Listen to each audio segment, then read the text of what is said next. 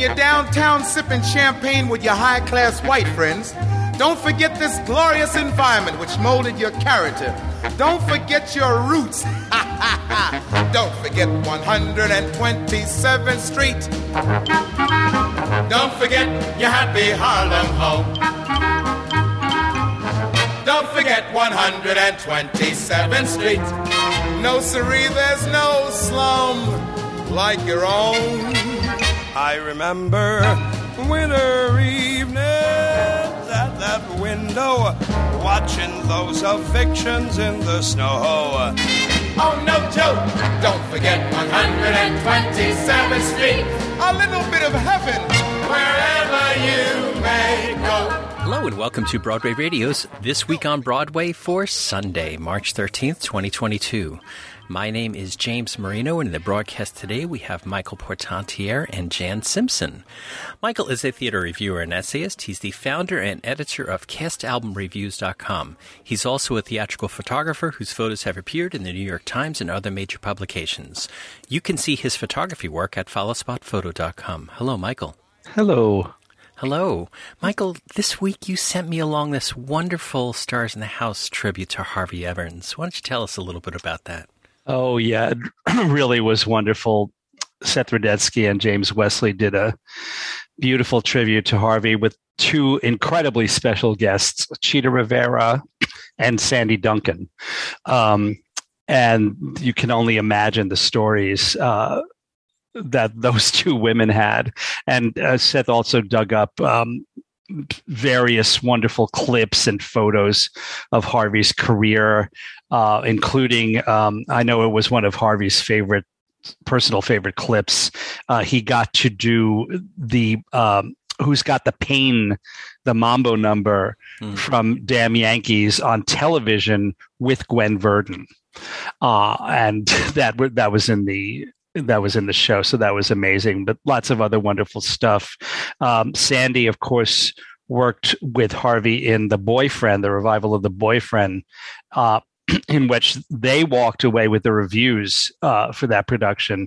It didn't last very long, but they both were very, very well reviewed. And she, honestly, she almost started crying twice during the Stars in the House tribute. Harvey was so beloved.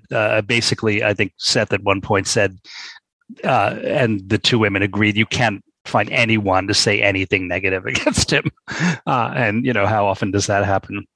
And Chita, it was amazing. She couldn't immediately remember if she had ever actually worked with Harvey, even though they traveled in exactly the same circles and they knew each other very, very well. And I think it was Seth who came up with the fact that he thinks that they were actually on the Judy Garland show together because Harvey used to dance on that show. But Chita may not have worked directly with him.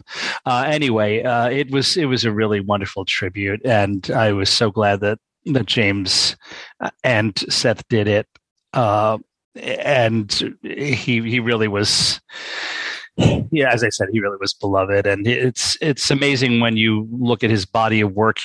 He always was proud to be called a gypsy when that term was still acceptable. And he was primarily, but he did some really major featured and sometimes even leading roles in various productions. So it was a wonderful theater career, really kind of an exemplary theater career, I would say, for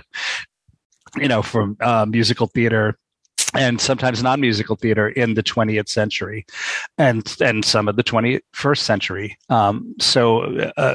Again, thanks to James and to Seth, and I really enjoyed it and was so happy to see that they gave that time to Harvey. Yeah, they, of course, most, if not all, of the Stars in the House are posted on YouTube, so the full hour tribute is on YouTube. We'll have a link to that in the show. Yes, as well. Yes, yeah. Also with us is Jan Simpson. Jan is a theater journalist who writes the blog Broadway and Me and hosts Broadway Radio's podcasts Stagecraft and All the Drama. She has twice served as a Pulitzer Prize juror. Hello, Jan. Hi. So, Jan, yesterday in our Broadway Radio feed, we had the most recent Pulitzer Prize play that you covered, which answered the question, which is more important, corn muffins or justice? Yeah. So, of course, it's the 1932 Pulitzer Prize winner of The I Sing. So please get over to our feed and take a listen to that if you haven't already. Jan, I love this series, and we are coming up on a milestone, aren't we? Yeah, a full year. I'm sort of stunned. Wow. Yeah. by that. And to, I guess, commemorate the year, I decided to finally tackle one of the plays, and it's the first one that Eugene O'Neill won the Pulitzer for. Eugene O'Neill won 4 Pulitzers over his career, and he is the only American playwright to win the Nobel Prize. So, he sits obviously at the top of the pantheon. And his first Pulitzer win was for the play Beyond the Horizon. And it was also his first full-length play. So right out of the gate, he, makes his mark. And this play doesn't get done very much. It's a difficult play to stage, but the Eugene O'Neill Foundation out in California did a production last fall, and the artistic director of the foundation and the director of that production will be talking to me about his production and just about the play and just about Eugene O'Neill. This is something that I can't believe it's been a year already since you came to me and said, I have this idea, and here we are a year later, and all these shows in the box. They're just so wonderful, Jan. Thank you for sharing it with us. Thank you.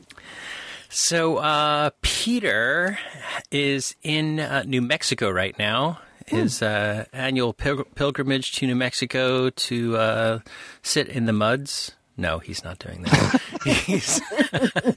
he's speaking in New Mexico this weekend, and he obviously is not going to be with us today. And it is my fault. He tried a number of times to record trivia with me, pre-recorded ahead of time, and our schedules just didn't line up, so we won't have trivia this week, but we'll get back to it next week. Of course, because I got the answer. Oh, did they confirm? Did he confirm that it was the answer? I believe so. Yeah. Did he confirm it? Okay, because very often I think that I get the answer, and he sends me. Oh yeah. He sends me an email that says regrets. Regrets. So, first up, let's talk about New York Theater Workshop's production of On Sugarland. Jan, you got down to see it, so tell us about this. This is the new play by Aisha Harris, and people may recognize her name because of her play What to Send Up When It Goes Down. Which was first done at ART in 2018, and then has just been done and done and done. It was done twice in New York last year, once I think out at BAM, and then again at Playwrights Horizons. And Harris is certainly, I was going to say an up and coming, but I think she's here, playwright. She's certainly a playwright to keep an eye on. She's very talented, and she's interested in the whole concept of theater as ritual. And if you saw What to Send Up When It Goes Down, you will know that play really was a ritual. And this play, which is much larger, much more ambitious, it has a lot of ritualistic elements as well. She has said that the jumping off point was a play by Sophocles called, I think, Philoctetes, which is not a play I know or had heard of, and probably am not pronouncing correctly either. But it's a play about an archer who was exiled from the Trojan War. This is the Sophocles play because of the smell of a wound on his foot.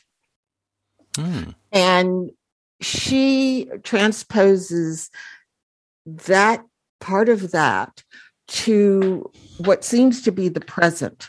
And we are in this community of people where there is a war going on. It's not really clear where this community is, where the war is, what the war is.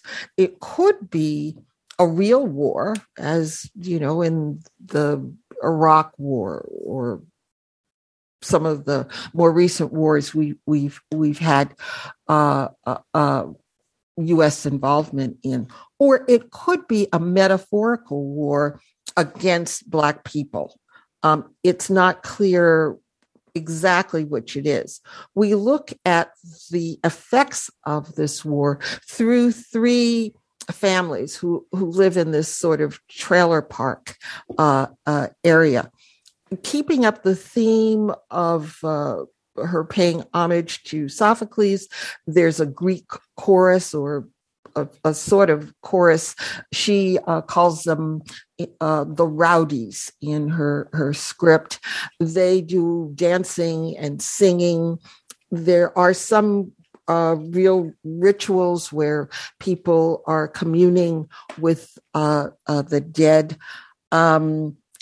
She, in addition to, as I said, this whole concept of rituals, she wants to take a look at what this constant effort to wage this war, be it real or metaphorical, how it damages the people who have to fight it. The play is 3 hours, which is very long, but lots of it, and a lot of it is messy, and but there are some brilliant speeches in it. The acting, I didn't care for the rowdies. I would have push them off to the side. But the main principal actors are really, really excellent. A young girl whose mother has died in the war, the soldier who was returned from the war with a foot wound, and these two sisters, older women who, one of whom has lost a son to the war. They're all trying to just go on, just continue. I don't know if I'm making this sound as urgent and interesting as it is, but it is. The run ends next Sunday, March 20th. And if you can, I would urge you to see this. I think it may be difficult to see because it was pretty sold out when I went to see it.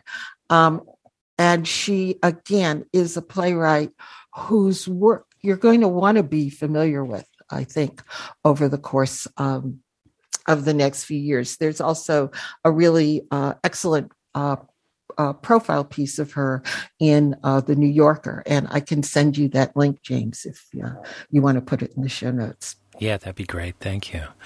Let me just say, I don't know either how to pronounce Philoctetes, or but I think we read it in college. I wish I could remember how the professor pronounced it. Well, you're one up on me. At least you read it. but I cannot remember. That was amazing when you brought it up, because I hadn't thought of it since then. It's not exactly produced, that often. Right. It's no Antigone or something. It's no Antigone. Yeah. But what is an Antigone? So I'm looking at the New York Theater Workshop website, and there are sporadic tickets, 10, 15 seats here and there for each of the performances left, but surely that'll fill up. Mm-hmm. So it's not it's not an impossible ticket to get, but you should get on that right away if you are going to get down there. We had big news from New York Theater Workshop this week, didn't we? We have our Daniel Radcliffe is doing Merrily We Roll Along. Right, there. right. Yeah. Try to get your tickets now, but Yeah. Yeah, I think that again. I'm not 100% sure of this, but I think that you have to get a season New York Theater Workshop. Season ticket to New York Theater Workshop in order to really guarantee that you're going to get into Merrily. Everybody wants to buy singles, but they're not available. Right. So it's a very small theater. It's a very, but and we're hearing already. I mean, it was just announced this week, but we're hearing already that it's planned to do a transfer. So, what a surprise! Yeah, shocking. Yeah. So, and so be aware of that on the horizon there in the 22-23 season. We'll finally get to see another production of Merrily. On a related note, does anyone know if there has been any announcement of what, if anything, is happening recently with the film version? Because I think they're still doing it. Yeah, I know, but I meant specifically because I believe they said they had started. This is the film version that was to be done over a period of 20 years. With Ben Platt in the Daniel Radcliffe role. But aside from everything else, the original Frank Shepard has since had a accusation of a pretty serious Me Too accusation. So some people are speculating that they might have to replace him and start all over again. Wow, that would be very difficult. Yeah, so we'll see. But that show, it's it's amazing when you think when they did the reunion concert, the 20th year reunion concert, I think. I got to interview Ann Morrison, actually, who was the original Mary Flynn, and she said, but also Jim Walton has said, and like Lonnie Price has said, the last time we did that show, before that, the last time we did it on Broadway, it was this incredible flop, and people were walking out in the middle of the performance, and it was viewed as the end of Sondheim's career, and maybe Hal Prince too, and it was just a tremendous, failure. And now people are standing up screaming. And that's aside from everything else, it's a real testament to original cast albums. Because people just grew to love the score so much. And I think they also grew to love the story, even though it's very flawed. So there's so much, it's a case where there's so much good in it that people are very willing to overlook the problems.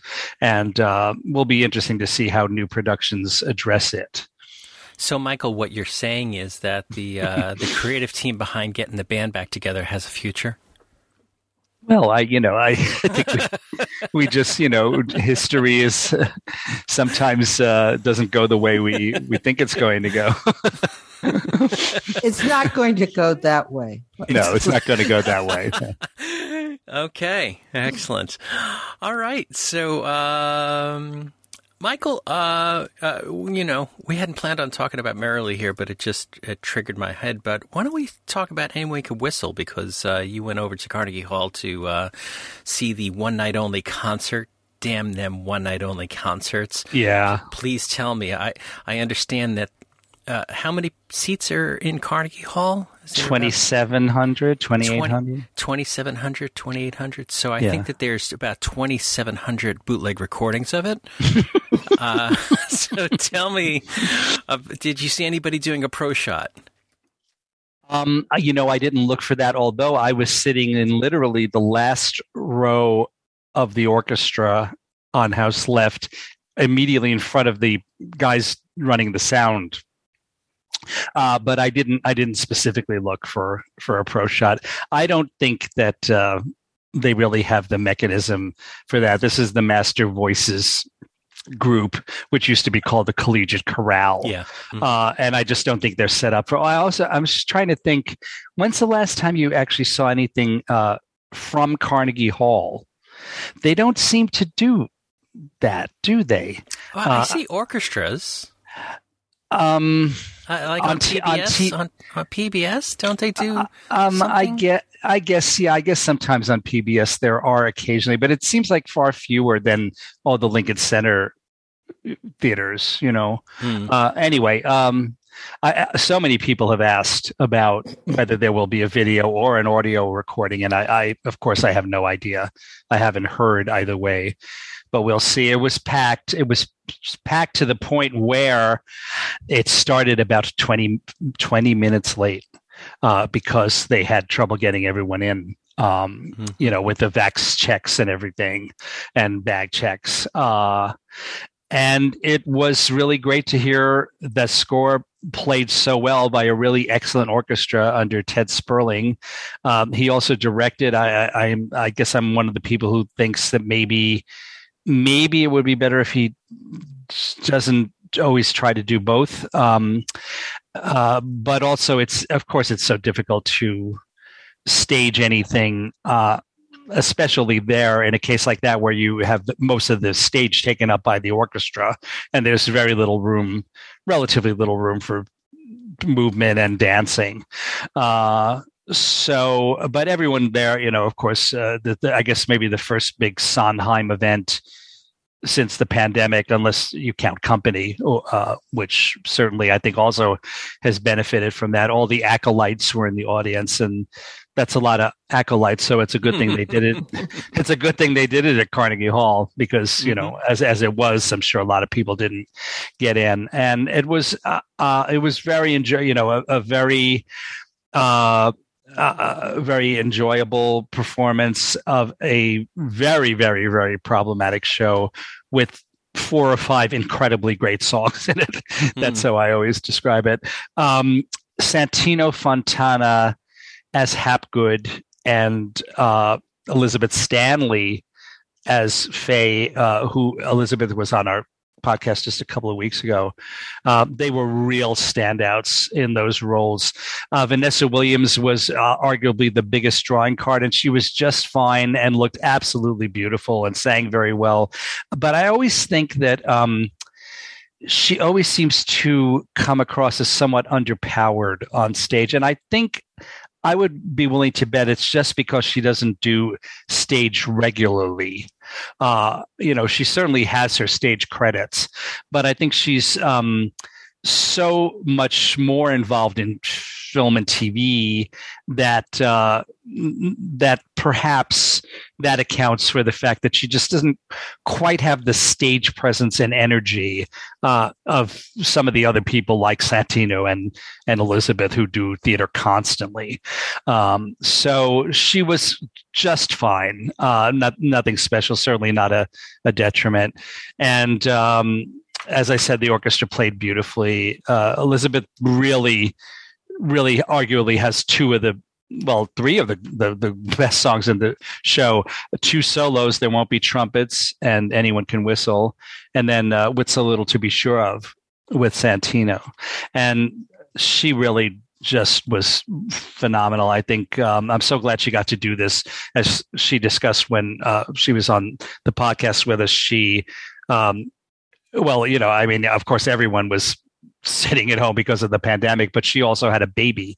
So now she now I guess that's at the point where she can actually begin to start performing again. And it was a great re-entry into the world of New York theater and music. So brava for her. It really was really just super. So Anyone Could Whistle, the Master Voices concert at Carnegie Hall was one night only, March 10th. Hopefully we will, somebody will have pulled a rabbit out of a hat and said, hey, we have a pro recording off the board and we're going to release an album or something like that, because it was just 2,600 seats, 2,800 seats, whatever it is, just not enough to get everybody in. So many people wanted to go. Right. All right. So, Jan, you got down to the Vineyard. I always wonder, do they have a great bar at the Vineyard Theater? Because it always seems like they should have good wine there or something like I don't think they have a bar at all. They got to get on that. I mean, please. I mean, the Schuberts are making millions of dollars on $14 white wines at the back of the theater. So, but you saw Sandblasted at the Vineyard. Yes. Did they have any sandblast machines that you could play with in the intermission? They had a lot of sand. They had a lot of sand. So tell us about this. The stage at the Vineyard is just covered with sand. This play is by Charlie Yvonne Simpson, and she is playing a little bit. She sort of merged two Beckett plays in a way, because the play closes today, March 13th. So I don't think I'm going to be spoiling anything. It opens with these two women popping up out of the sand, and it's sort of, happy days. And then because it's these two women, and they keep talking about going somewhere, but they don't actually go anywhere. So there's a little, nod to Waiting for Godot. Her play, it's firmly in the absurdist area, because it's about Black women falling apart. And within the first 5 minutes of the play, the arm of one of the women drops off.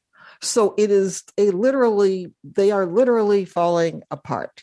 And in this absurdist world that she's created, these two women are their names are Angela and Odessa, and they are trying to find a cure so that they don't continue to lose body parts.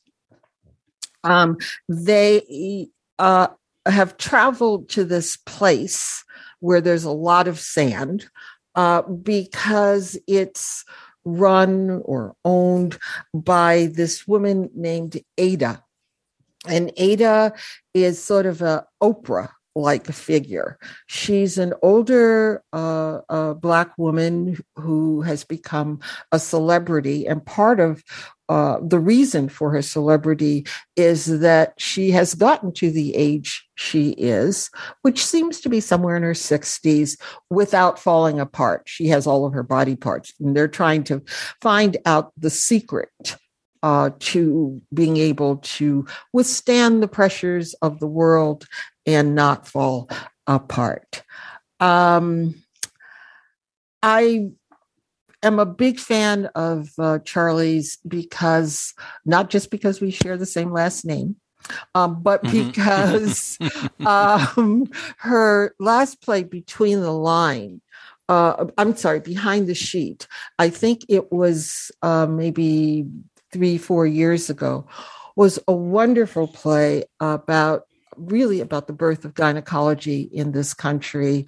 The doctor who innovated techniques, many of them which we use today, by practicing on enslaved Black women. And that was a very powerful, very naturalistic play.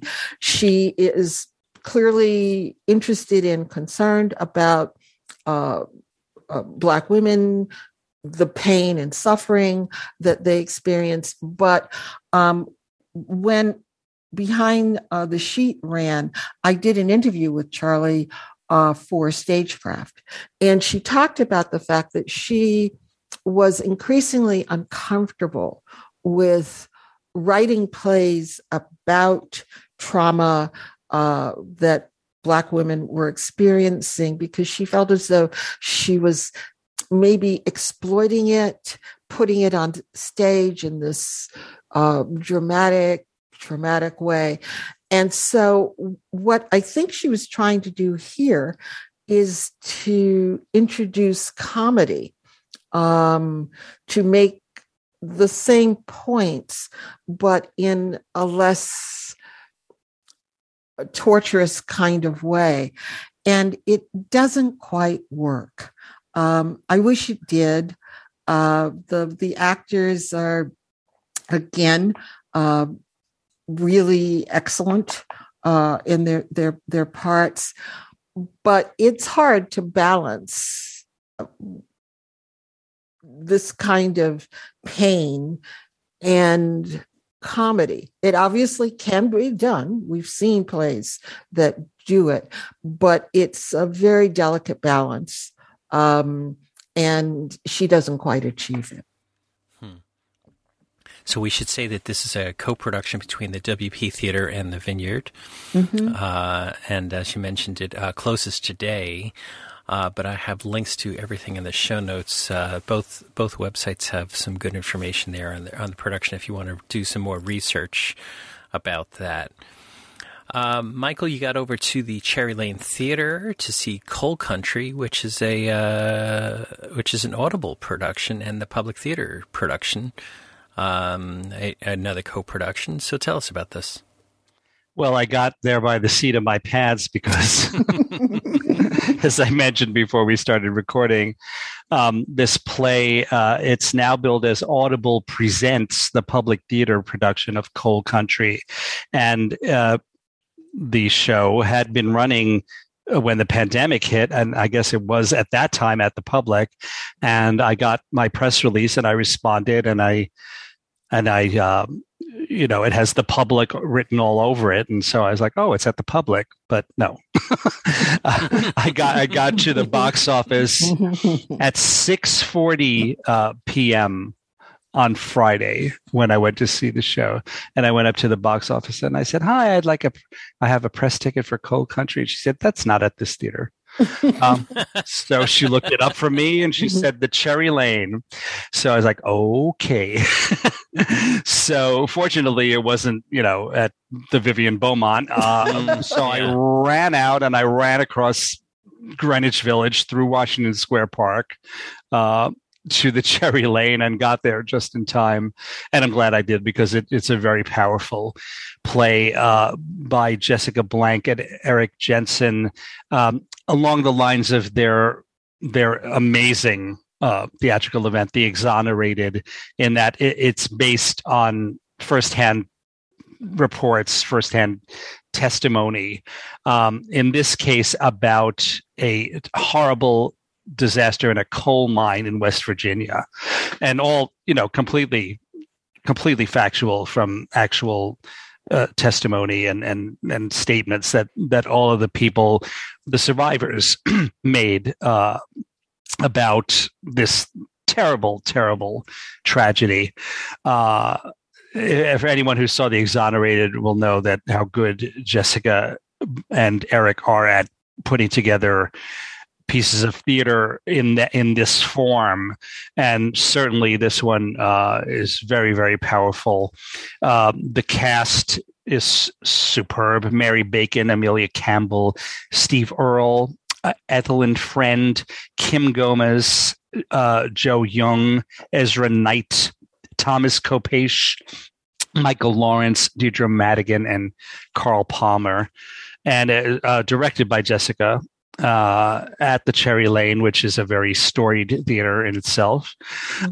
So I really recommend it. It's and it's perfect for Audible, because there's not a whole lot of stage action in the show. It's just all these people telling stories about their loved ones and what happened before during and after this terrible tragedy, and how they tried to seek justice for it, and what they received, many people would probably not describe as justice. So I really recommend it. It's as you can imagine, just from my description of it, it's not easy to sit through, but it's I think it's, in a way, it's cathartic and really very, very worthwhile. If you don't catch it live, I'm sure you'll be able to catch it through Audible. So, Michael, isn't there? I think I saw this before the shutdown. Isn't there a lot of music? Yes. The one of the cast members has a guitar, and he provides music throughout. And then at the very end, Mary Bacon sings a beautiful song. That's the first time she's the only other person who sings throughout the show. But that was really great, because I know her primarily as a non-musical actress, and I didn't know that she had that talent as well. But yes, the music is very much a part of the show. Mm-hmm. All right, so that is Coal Country at Cherry Lane Theater. Make sure you go there through April 17th. We'll have a link to that in the show notes as well. So, Jan, you got over to Theater Row, where you ran up to Theater 5. I think that's on the top floor. And you saw The Space Between Us by Keene Company. Tell us about this. It's This Space Between Us by a playwright called Peter Gill Sheridan, who is new to me. The premise of this play is there's a young guy. He's about to turn 35. He's a corporate lawyer. He has a very successful career. He's very happily married to his husband, who is a magazine editor. He is the apple of the eyes of his mother and father. His father's Cuban American, his mother's Anglo. They are more working class than he, and so they're thrilled that their son has become successful in a way that they were not able to. He has a best friend who is a woman. She's an Asian American woman. She too adores him, and he has an aunt who, his mother's sister, who is a nun, who also adores him. So he's just in this bubble of success and adoration, and he tells them that he's not happy. He thinks that he could be doing more to make the world a better place. And what he's decided to do is quit his job and take a much reduced in salary job at a nonprofit that does good work in Africa. And as they're all shocked and dismayed, to be quite honest, and they try to, the play is basically, they're trying to talk him out of this and trying to convince him that there are other ways to be a good person in the world. And I think that's the theme that the playwright is trying to deal with. But he doesn't really get in there and wrestle with it. I mean, he poses things like, are you a good person if you say the wrong, or what we now consider to be, to use what we consider to be the wrong language? The father, the Cuban American father, uses very non-PC or non-woke or non-acceptable language when talking about his son-in-law, when talking about the Asian American best friend, and yet he's a good guy. Or is he really a good guy? The husband is a very serious vegan because he wants to save the planet. He wants to, you eat right, you watch how you use the energy and so on. And yet he's given to going out and doing things like buying Cartier watches. So how do you balance this? The nun, she's a nun, so she should be, doing good works, and yet she has this sibling rivalry with her sister that causes her to not be so nice. And so he's trying to figure out, again, what does it take to be a good person?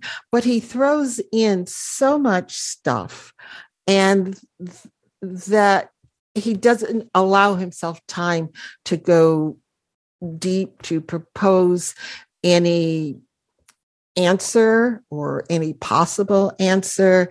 And the show isn't well directed, I'm sorry to say. It's directed by Jonathan Silverstein, who's the executive director of the King Company, who I think must really seriously be the hardest working man in New York theater. Mm-hmm. I have never been to a production at King where he was not there to welcome the audience, and when I left, to say goodbye to the audience. He is the the artistic director of that company. So that comes with a lot of work. He directs a good number of their productions. This man is just working like crazy. So I'm not beating up on him, but he just didn't get a handle on this particular production. And a lot of his direction seems to involve getting furniture on and off the stage, because there are all sorts of settings, including a racetrack. And so the actors are carting furniture on and off. There's a critic, Jonathan Mandel, and Jonathan said, and I think this sums it up, and I hope you won't mind my cadging on his criticism, but I'm giving you credit, Jonathan, if you're listening.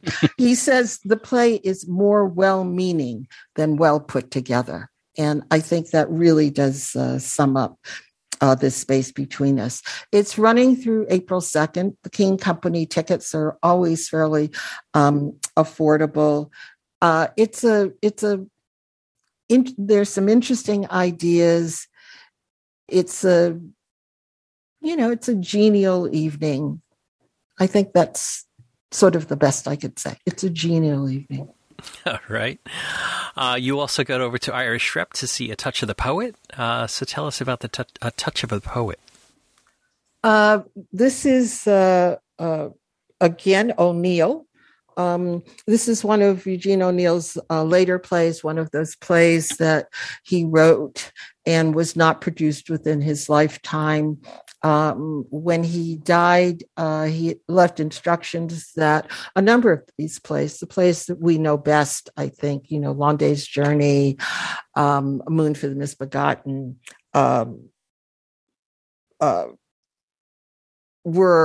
he asked that they be done, I'm sorry, a certain number of years after his death, but his widow decided that she would break that trust, and she would have these plays produced, and we're grateful for her decision. A Touch of the Poet is a little different because it's not set during that turn of the century part of his life in which A Long Day's Journey is. Mm-hmm. A Touch of the Poet is set right at the time. It's the early 19th century. I don't have my history dates, but it's right around the time of Andrew Jackson's election, because much is made of that in the play. The main character is an Irishman who has come to the U.S. His name is Cornelius Melody. He's called Con, and Con his family was poor in Ireland, but somehow managed to accumulate wealth. And he has great pretensions to who he is and how he should be treated. But within the Irish aristocracy, the family was never accepted. They were always looked down upon because of their humble origins. He comes to the U.S. and he has his fortune, and he is built out of it.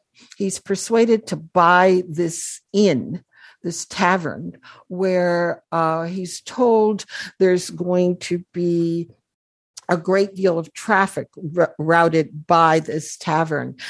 And the people who sold it to him make off with his money, his fortune, and the traffic doesn't come. And so he's now the owner of this sort of rundown tavern. He lives there with his wife, who is a lower class woman who he married only because he impregnated her and he was forced to marry her, and their daughter.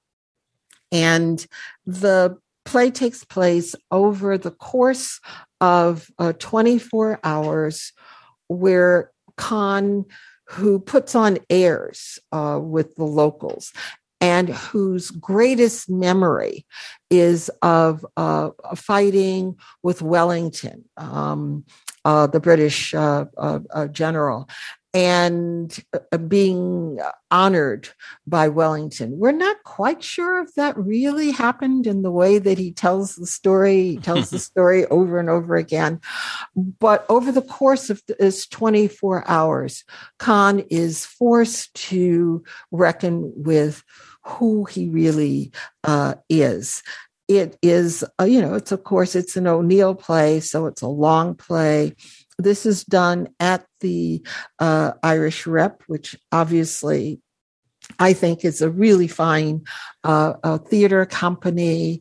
I thought it was well acted. Con is played by Robert Cuccioli. I've read some reviews that say he was a little too dramatic for the part. This is a dramatic part. So I thought he did a really fine job, actually, of this. The last time I saw this play, Gabriel Byrne did it on Broadway. Right. And I have to say, do you remember much about that production, Michael? Because I don't. All I remember is Byrne sitting in a chair and it being sort of lethargic. I don't remember much about it, but I'm not the world's greatest O'Neill fan, so I'm the wrong person to ask. Shame. I know. I knew you would say that.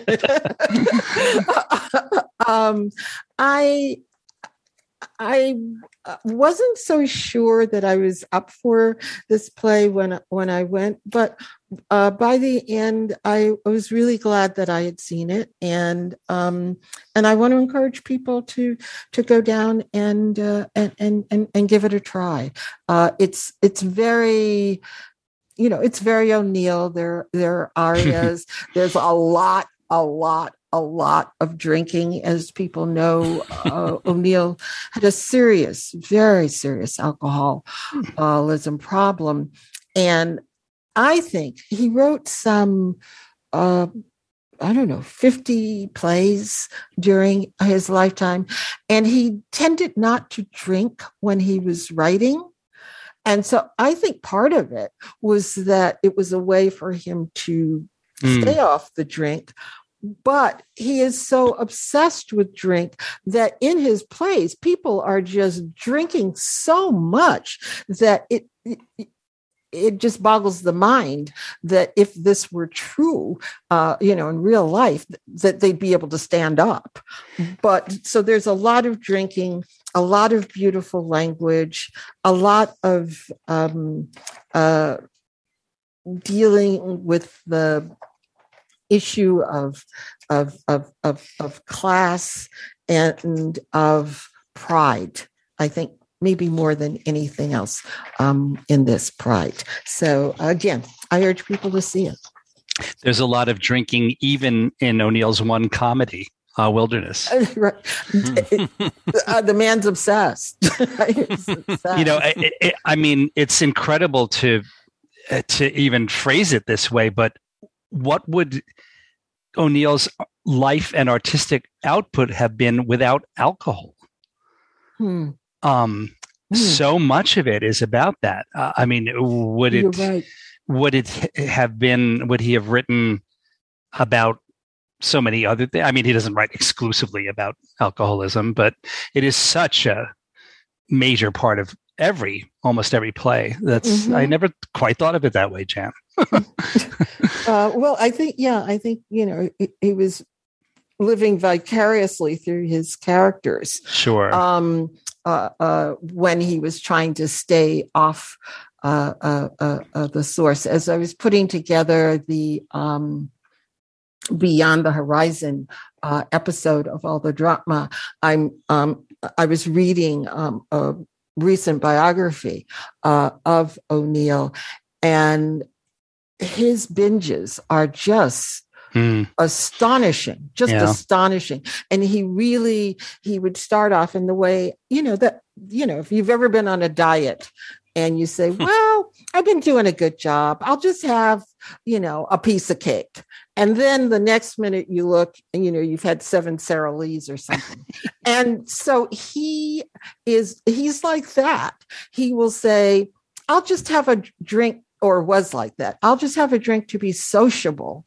Yeah. And then it's 2 days later, and he is totally gone, totally blacked out, totally gone. It's a sad story, but you're right. I don't think, we'd have the plays we do if not for that. No, well, certainly not as they are. Yeah. Yeah. Am I remembering incorrectly that, Tennessee Williams also is very much focused on, a different part of American society that drank a lot. But I would say not as much. Yeah. Before we move on, we should probably mention that the Irish Rep was one of the beneficiaries of Stephen Sondheim's estate. Yeah. And I know several people who were somewhat perplexed by that, not because we don't love the Irish Rep, but just because we couldn't understand what the connection was. And the only one I could think of, the only special connection, is that Charlotte Moore, who is the artistic director of the group, was married to John McMartin, who was in Follies and one or two other Sondheim shows. So I don't know if he started going there because of John and really liked what he saw. I wonder if we'll ever find out, if, what exactly the motivation is there. Maybe we will, maybe we won't. But either way, I think it's a very worthy group. And I'm glad that Sondheim remembered them. Mm-hmm. Jan, we haven't. I went back and I looked. I don't think that you've spoken about Long Day's Journey into Night, the one that was just the audible one, the condensed cut up version. Did you see that? I did. And what did you think? As an O'Neill scholar, what did you think about that? Scholar, do not believe that. I haven't even gotten through the biography that I'm reading. But I have seen Long Day's Journey a lot. I've seen a lot of productions of it. As everyone knows, this one updated it to the present, trimmed it down to just over maybe an hour and a half, somewhere between, I'd say 100 minutes, 110 minutes.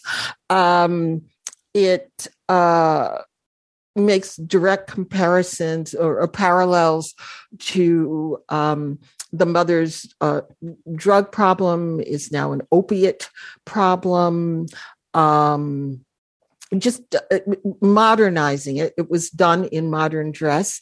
It had Elizabeth Marvel as the mother, and I wished, as I watched it, that I had seen her in a more traditional production. But she loves, she's worked with Ivo van Hove. She really loves mixing it up with those sort of modernist approaches. It was an odd production, I guess. I was going to say it was an okay, but it was sort of an odd production. If you're used to having seen it, I'm wondering if the fact that it is shorter, it is more contemporary, will bring in new audiences to O'Neill. I don't know, but as you said, James, it's available on audio. There is also a really interesting New York Times article about the recording of it. It was a non-traditionally cast production. The sons were Black, the parents were white. Obviously, it couldn't be that the sons were adopted because the mother's drug problem starts with the birth of one of the sons.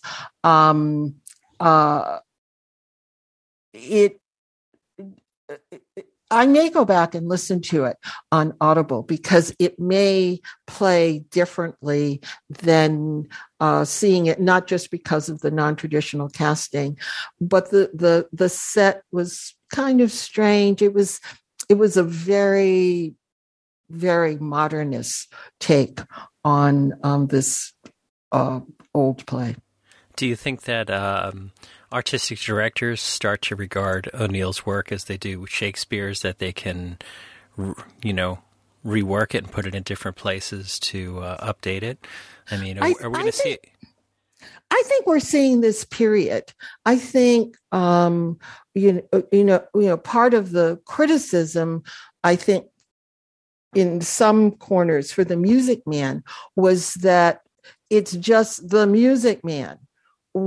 How is it speaking to today?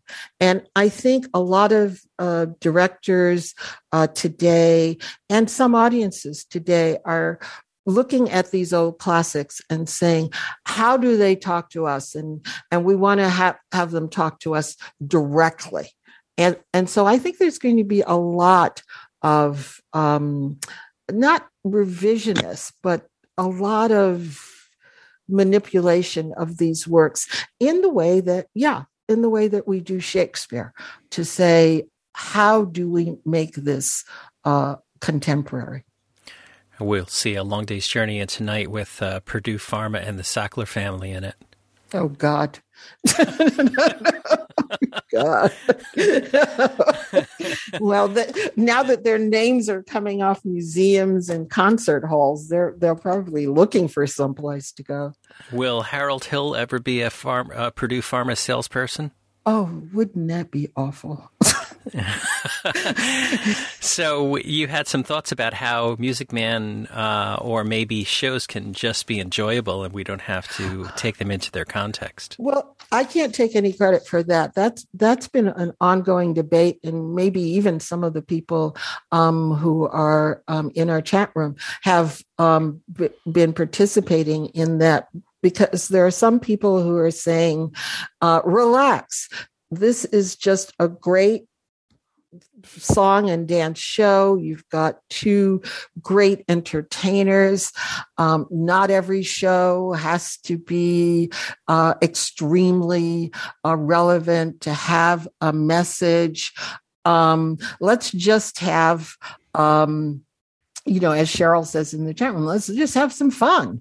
And this, I thought it was not a show for me, I have to say, but it was everything I think that people who are not as familiar with Broadway as we are, who think of a Broadway musical, haven't had a chance to see one, experience one.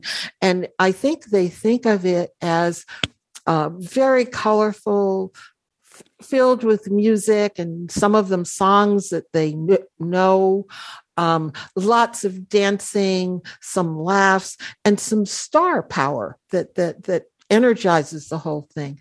And this production of Music Man has all of that. And I think it's going to entertain a lot of people. And I don't think that they should feel ashamed for enjoying it. It's an enjoyable entertainment. I wish it just had a little more depth. I wish that both Sutton Foster and Hugh Jackman had, particularly Hugh Jackman, had gone into character more and played to the audience less. But the audience loved being played to, and they adore him, and he is adorable. So, yeah. Okay. So to wrap up this morning, Michael, you saw the next generation of musical theater royalty, Sam Gravett, at Birdland. So tell us about what did you think? Yeah, last Monday the 7th, he did his first ever solo show at Birdland in the big room upstairs, and it was absolutely sold out. Both of his parents were there, I'm happy to say, Debbie and Bo Gravett. And I had, as I mentioned, I had met Sam just in passing some years ago at NJ Pack when Debbie did a concert there, and he was, just in the audience with his dad and I think maybe one of his siblings. But now he, and I also mentioned that he, somewhere along the line, he earned a degree in anthropology at Princeton, but he has decided to go into the family business, as he puts it. And it was a really great, very exciting show. He had a wonderful group of musicians with him. The title of the show was, I guess, the only thing I would criticize, just because it wasn't exceptionally accurate. It was called Songs That Raised Me. And he talked about, his parents' record collection and there always being music in the house, et cetera, et cetera.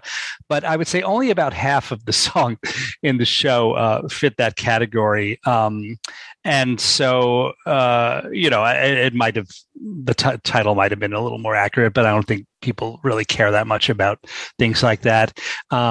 The song stack was all over the place stylistically, and some people might object to that also, but it certainly did show Sam's versatility, because he opened with "Come Fly With Me," the Sinatra song, but then the rest of the program included everything from an Appalachian folk song to Say It Somehow, that beautiful duet from The Light in the Piazza, which he performed with Solea Pfeiffer. Do you all know that beautiful soprano?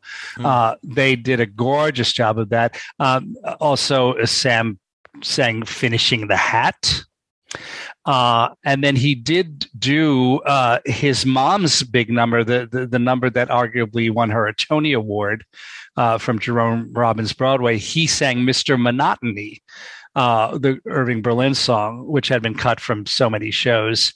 And you don't often, or hardly ever, at least I don't, hear a man sing that. So that was great. He did a wonderful job with it.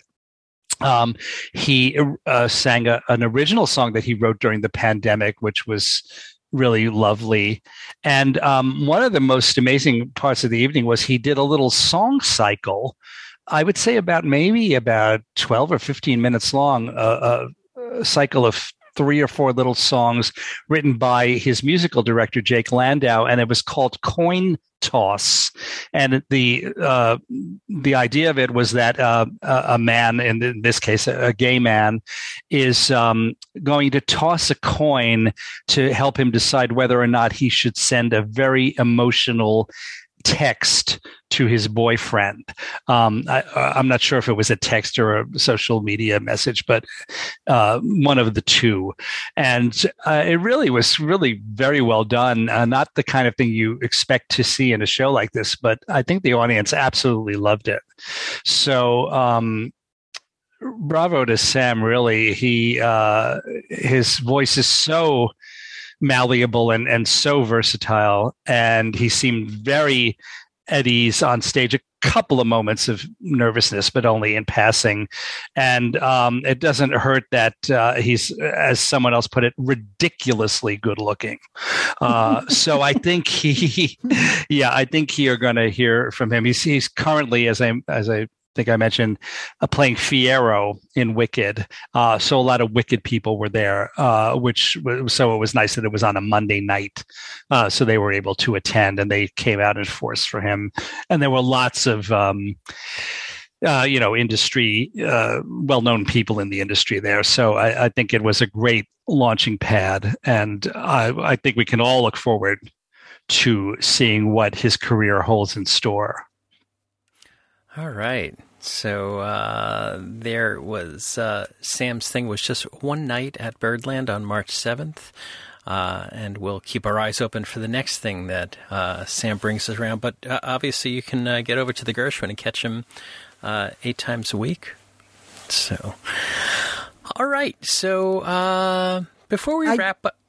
I was just going to say, I just Googled him, and Michael's right. He's ridiculously handsome. Well, now I'm going to have to.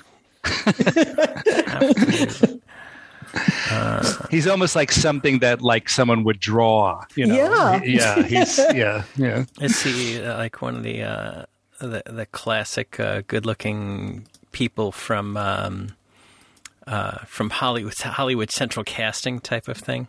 Yeah, I mean, very square-jawed, looked quite, he's not slight. He's a bigger guy, but really, well, I don't want to go on. You'll see. So no, that's ridiculous. You shouldn't. Yeah, that's not right. Yeah. Or should I say, it's like looking in a mirror. Wow. I think they've gotten a few of those guys to play Fiyero. They seem to cast that role very well in that regard.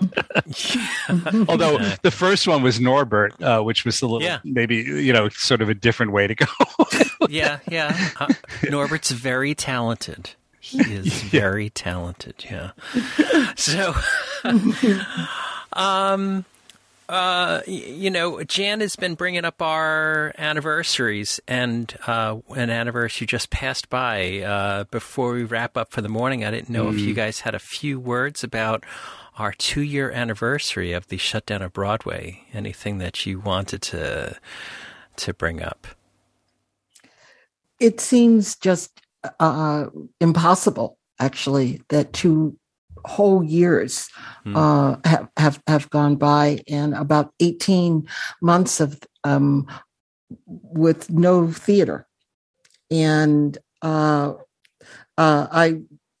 remember the day that March 12th of 2020, when we got the news. I had seen the night before a show, Ars Nova's Oratorio for Living Things, which down at the Barrow Street Theater, and it's coming back actually this coming week. And I was sitting there, and I was feeling really uncomfortable. And the next day, I was supposed to go see Michael Friedman's Unknown Soldier, and I called and I said, "I'm sorry, I just can't come." And later that day, all theaters, or at least all places with audiences over 500 people, were shut down. I think the thing that I remember the most about that night of March 11th was seeing William Wolfe, who was the former head of the drama desk. Yeah. He and his wife, Lillian, went to everything. he was in his 90s, and they went. I always saw them at the theater, and they came into the theater down at the Barrows Street. And I was looking over at them and I thought, wow, I hope I have that kind of stamina when I'm 90, going out to this little production and so on. And within 2 weeks, COVID had taken him. Yes. And he was the first of of the losses that we suffered within less than a month. I'd lost a friend, and it's already beginning to recede. People are coming out to the theater. They're being, for the most part, respectful, wearing masks. There's hope that we are finally emerging from this, but it's just incredible that it happened. Mm-hmm. Michael, any thoughts? Yeah, I have been thinking about it a lot, especially lately. I thought about it a lot when I went to see Anyone Can Whistle at Carnegie, because I was thinking back, not that long, to all those months and months of deprivation for both the audiences and the performers. Mm-hmm. Just people having their entire lives pulled out from under them for such a long period. And I think anyone who listens to this podcast will agree that it's always exciting to go to the theater. But now it's like tenfold, because you do remember, all those months of deprivation. And it's and even if it's a small, intimate situation, like when I was at the Cherry Lane the other night for Cold Country, it's still exciting. But to be in Carnegie Hall with 2,800 other people, just absolutely, who love being there and don't want to be anywhere else, and are so into the show and this incredible communication coming from between the audience and the performers. There's just nothing like it. One thing I did want to bring up that I think is related to this.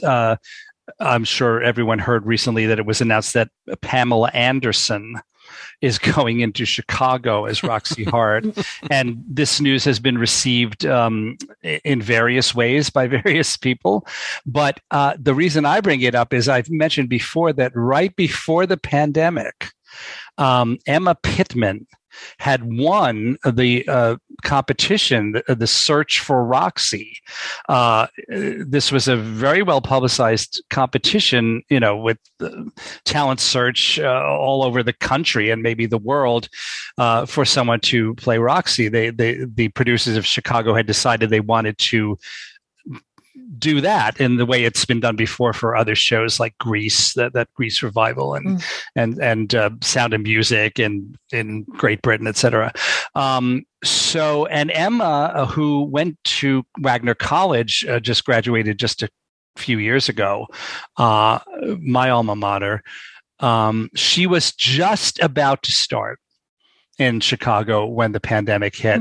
So I had been wondering what was going to happen with that when the show came back. But the other day on Facebook, she posted, "Today marks 2 years since the announcement of the Search for Roxy.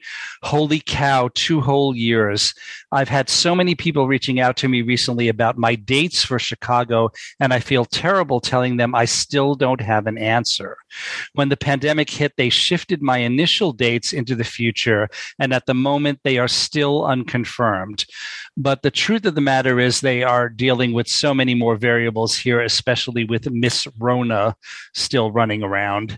Although there are so many elements out of my control, I am training my body, voice, and mind in preparations for this role. Whenever Chicago is ready for me, I'll be there." Well, so I finally reached out to the production through the press agent. on Wednesday, and I emailed them and asked them if, there's any update on this, any statement, and I got no reply. So I emailed again on Friday, and I got no reply. So I do not know if the producers of Chicago are going to try to pretend that the search for Roxy never happened. It's kind of difficult to do that. The whole point of it was publicity for the show. And so I don't know. I don't know if they do plan to put Emma in or when, and maybe they'll make a statement or maybe they won't. Or maybe she'll just be announced soon. But I did want to mention that, and something for us all to keep an eye on as to whether that happens or not. What's been most amazing to me is the comeback of theater and the flexibility of the entire community and everybody jumping back in. We saw in Hadestown the last couple of days that T. Oliver Reed went in as one of the Fates, and that Amber Gray came back to fill in because they were so short-staffed, and she's in the middle of another show right now. Oh, I didn't know that. Yeah, Amber Gray came back on, was it Friday evening? Or Rob Johnson in the chat room. When did Amber come back? Anybody know? I think it was Friday evening for just one show or so. Yeah, I think so. Yeah. Wow, that must have been exciting. Yeah, Friday and Saturday, Rob sang. So, and T. Oliver Reed playing the Fates. And so it's the resiliency in the community of Broadway and theater worldwide. We see, I don't even know how people are doing this. I saw this morning that there was a bunch of a theater company in the Ukraine that was performing in the subways for people just to pass the time. And this is what theater people do. Exactly. All right, so let's wrap up for today. As I mentioned before, Peter's going to be back with trivia next week, but Mike will have a musical moment in a second. But before we do that, I want to remind everybody that you can subscribe to these broadcasts by going to the front page of BroadwayRadio.com. There's a subscribe link. That way, each and every time we have a new episode of This Week on Broadway, it'll be automatically downloaded to Apple Podcasts for you. Of course, you don't have to listen to us on Apple Podcasts. There's many ways to listen to us. iHeartRadio, TuneIn, Stitcher, Google Play, anywhere that you can listen to finer podcasts, you can find Broadway Radio's offerings. Contact information for Jan, for Michael, and for me can be found in the show notes at Broadway Radio, as well as links to some of the things we've talked about today. If you want a transcript of this or any episode on Broadway Radio, please email transcripts@BroadwayRadio.com and include the episode names so that we can send you back the right transcript. So, Michael, what do we have in the musical moment? Well, our opening music was a tribute to Johnny Brown, who recently died, born June 11th, 1937, died March 2nd, 2022.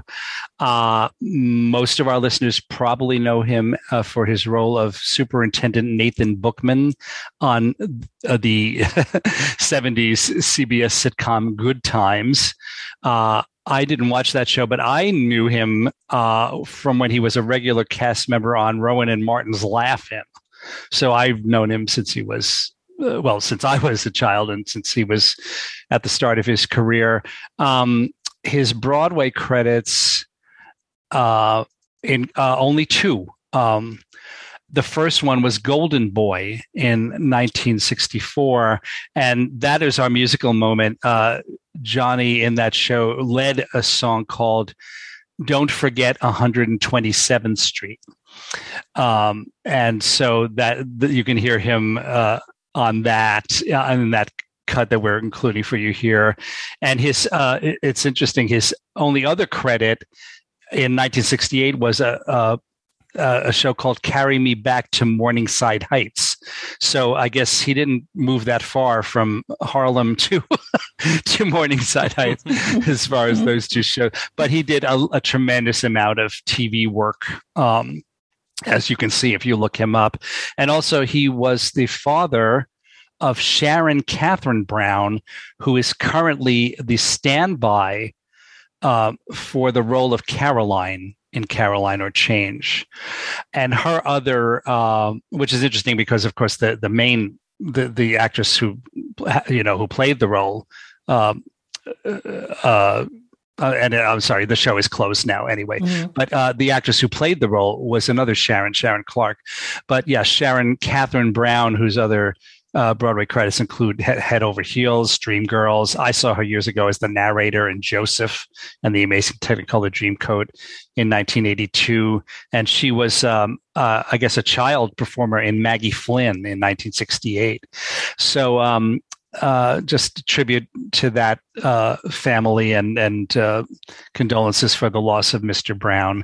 And our closing music, a couple of weeks ago, we had Andrew Garfield's performance of the beautiful song Why, the beautiful Jonathan Larson song Why from Tick, Tick, Boom. I thought this week we would feature the cut from the original off-Broadway cast recording with Raul Esparza so that you can savor the bridge of the song, which, as I mentioned, for some reason was cut from the movie. I think it might have been more for technical reasons than anything else. But it's a beautiful song and a beautiful bridge. And I think it also speaks to this discussion we've just been having about the feeling of loss during the pandemic and how and why people in theater do what they do. Some people do it just because they have to. They can't really do anything else. And I think that's what Why is about. And so please enjoy Raul Esparza singing the beautiful music and lyrics of Jonathan Larson in this incredibly emotional, beautiful song. All right, so that wraps it up for this week. On behalf of Jan Simpson and Michael Portantiere, this is James Marino saying thanks so much for listening to Broadway Radio's This Week on Broadway. Bye-bye. Bye. Bye. Hello, bird, and let's go fly a kite over and over and over till we got it right. When we emerged from the YMCA, 3 o'clock sun had made the grass hay. I thought, hey, what a way to spend a day. Hey, what a way to spend a day. I make a vow right here and now. I'm gonna spend my time this way. When I was 16, Michael and I got parts in West Side at White Plains High. 3 o'clock went to rehearse in the gym. Mike played Doc, who didn't sing, fine with him. We sang, got a rocket in your pocket, and the Jets are gonna have their day tonight. Over and over and over till we got it right. When we emerged, wiped out by that play. 9 o'clock stars and moonlit the way. I thought, hey, what a way to spend a day. Hey, what a way to spend a day.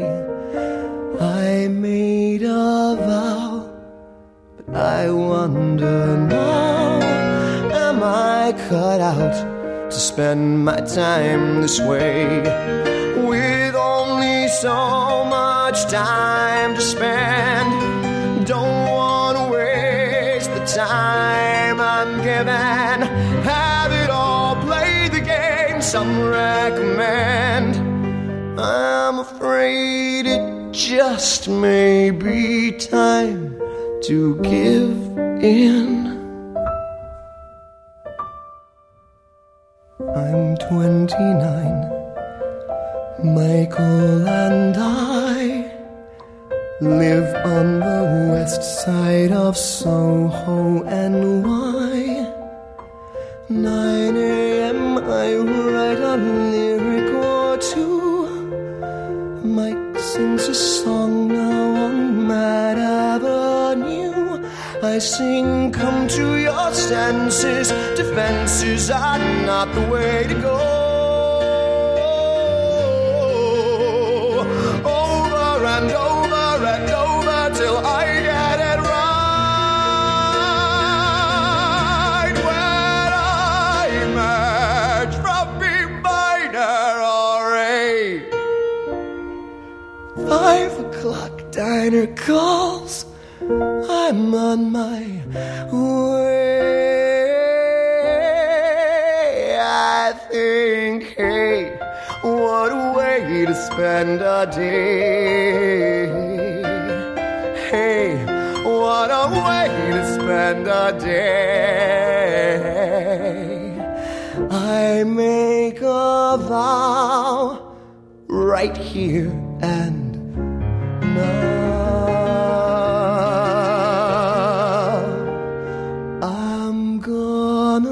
Spend my time this way. I'm gonna spend my time this way.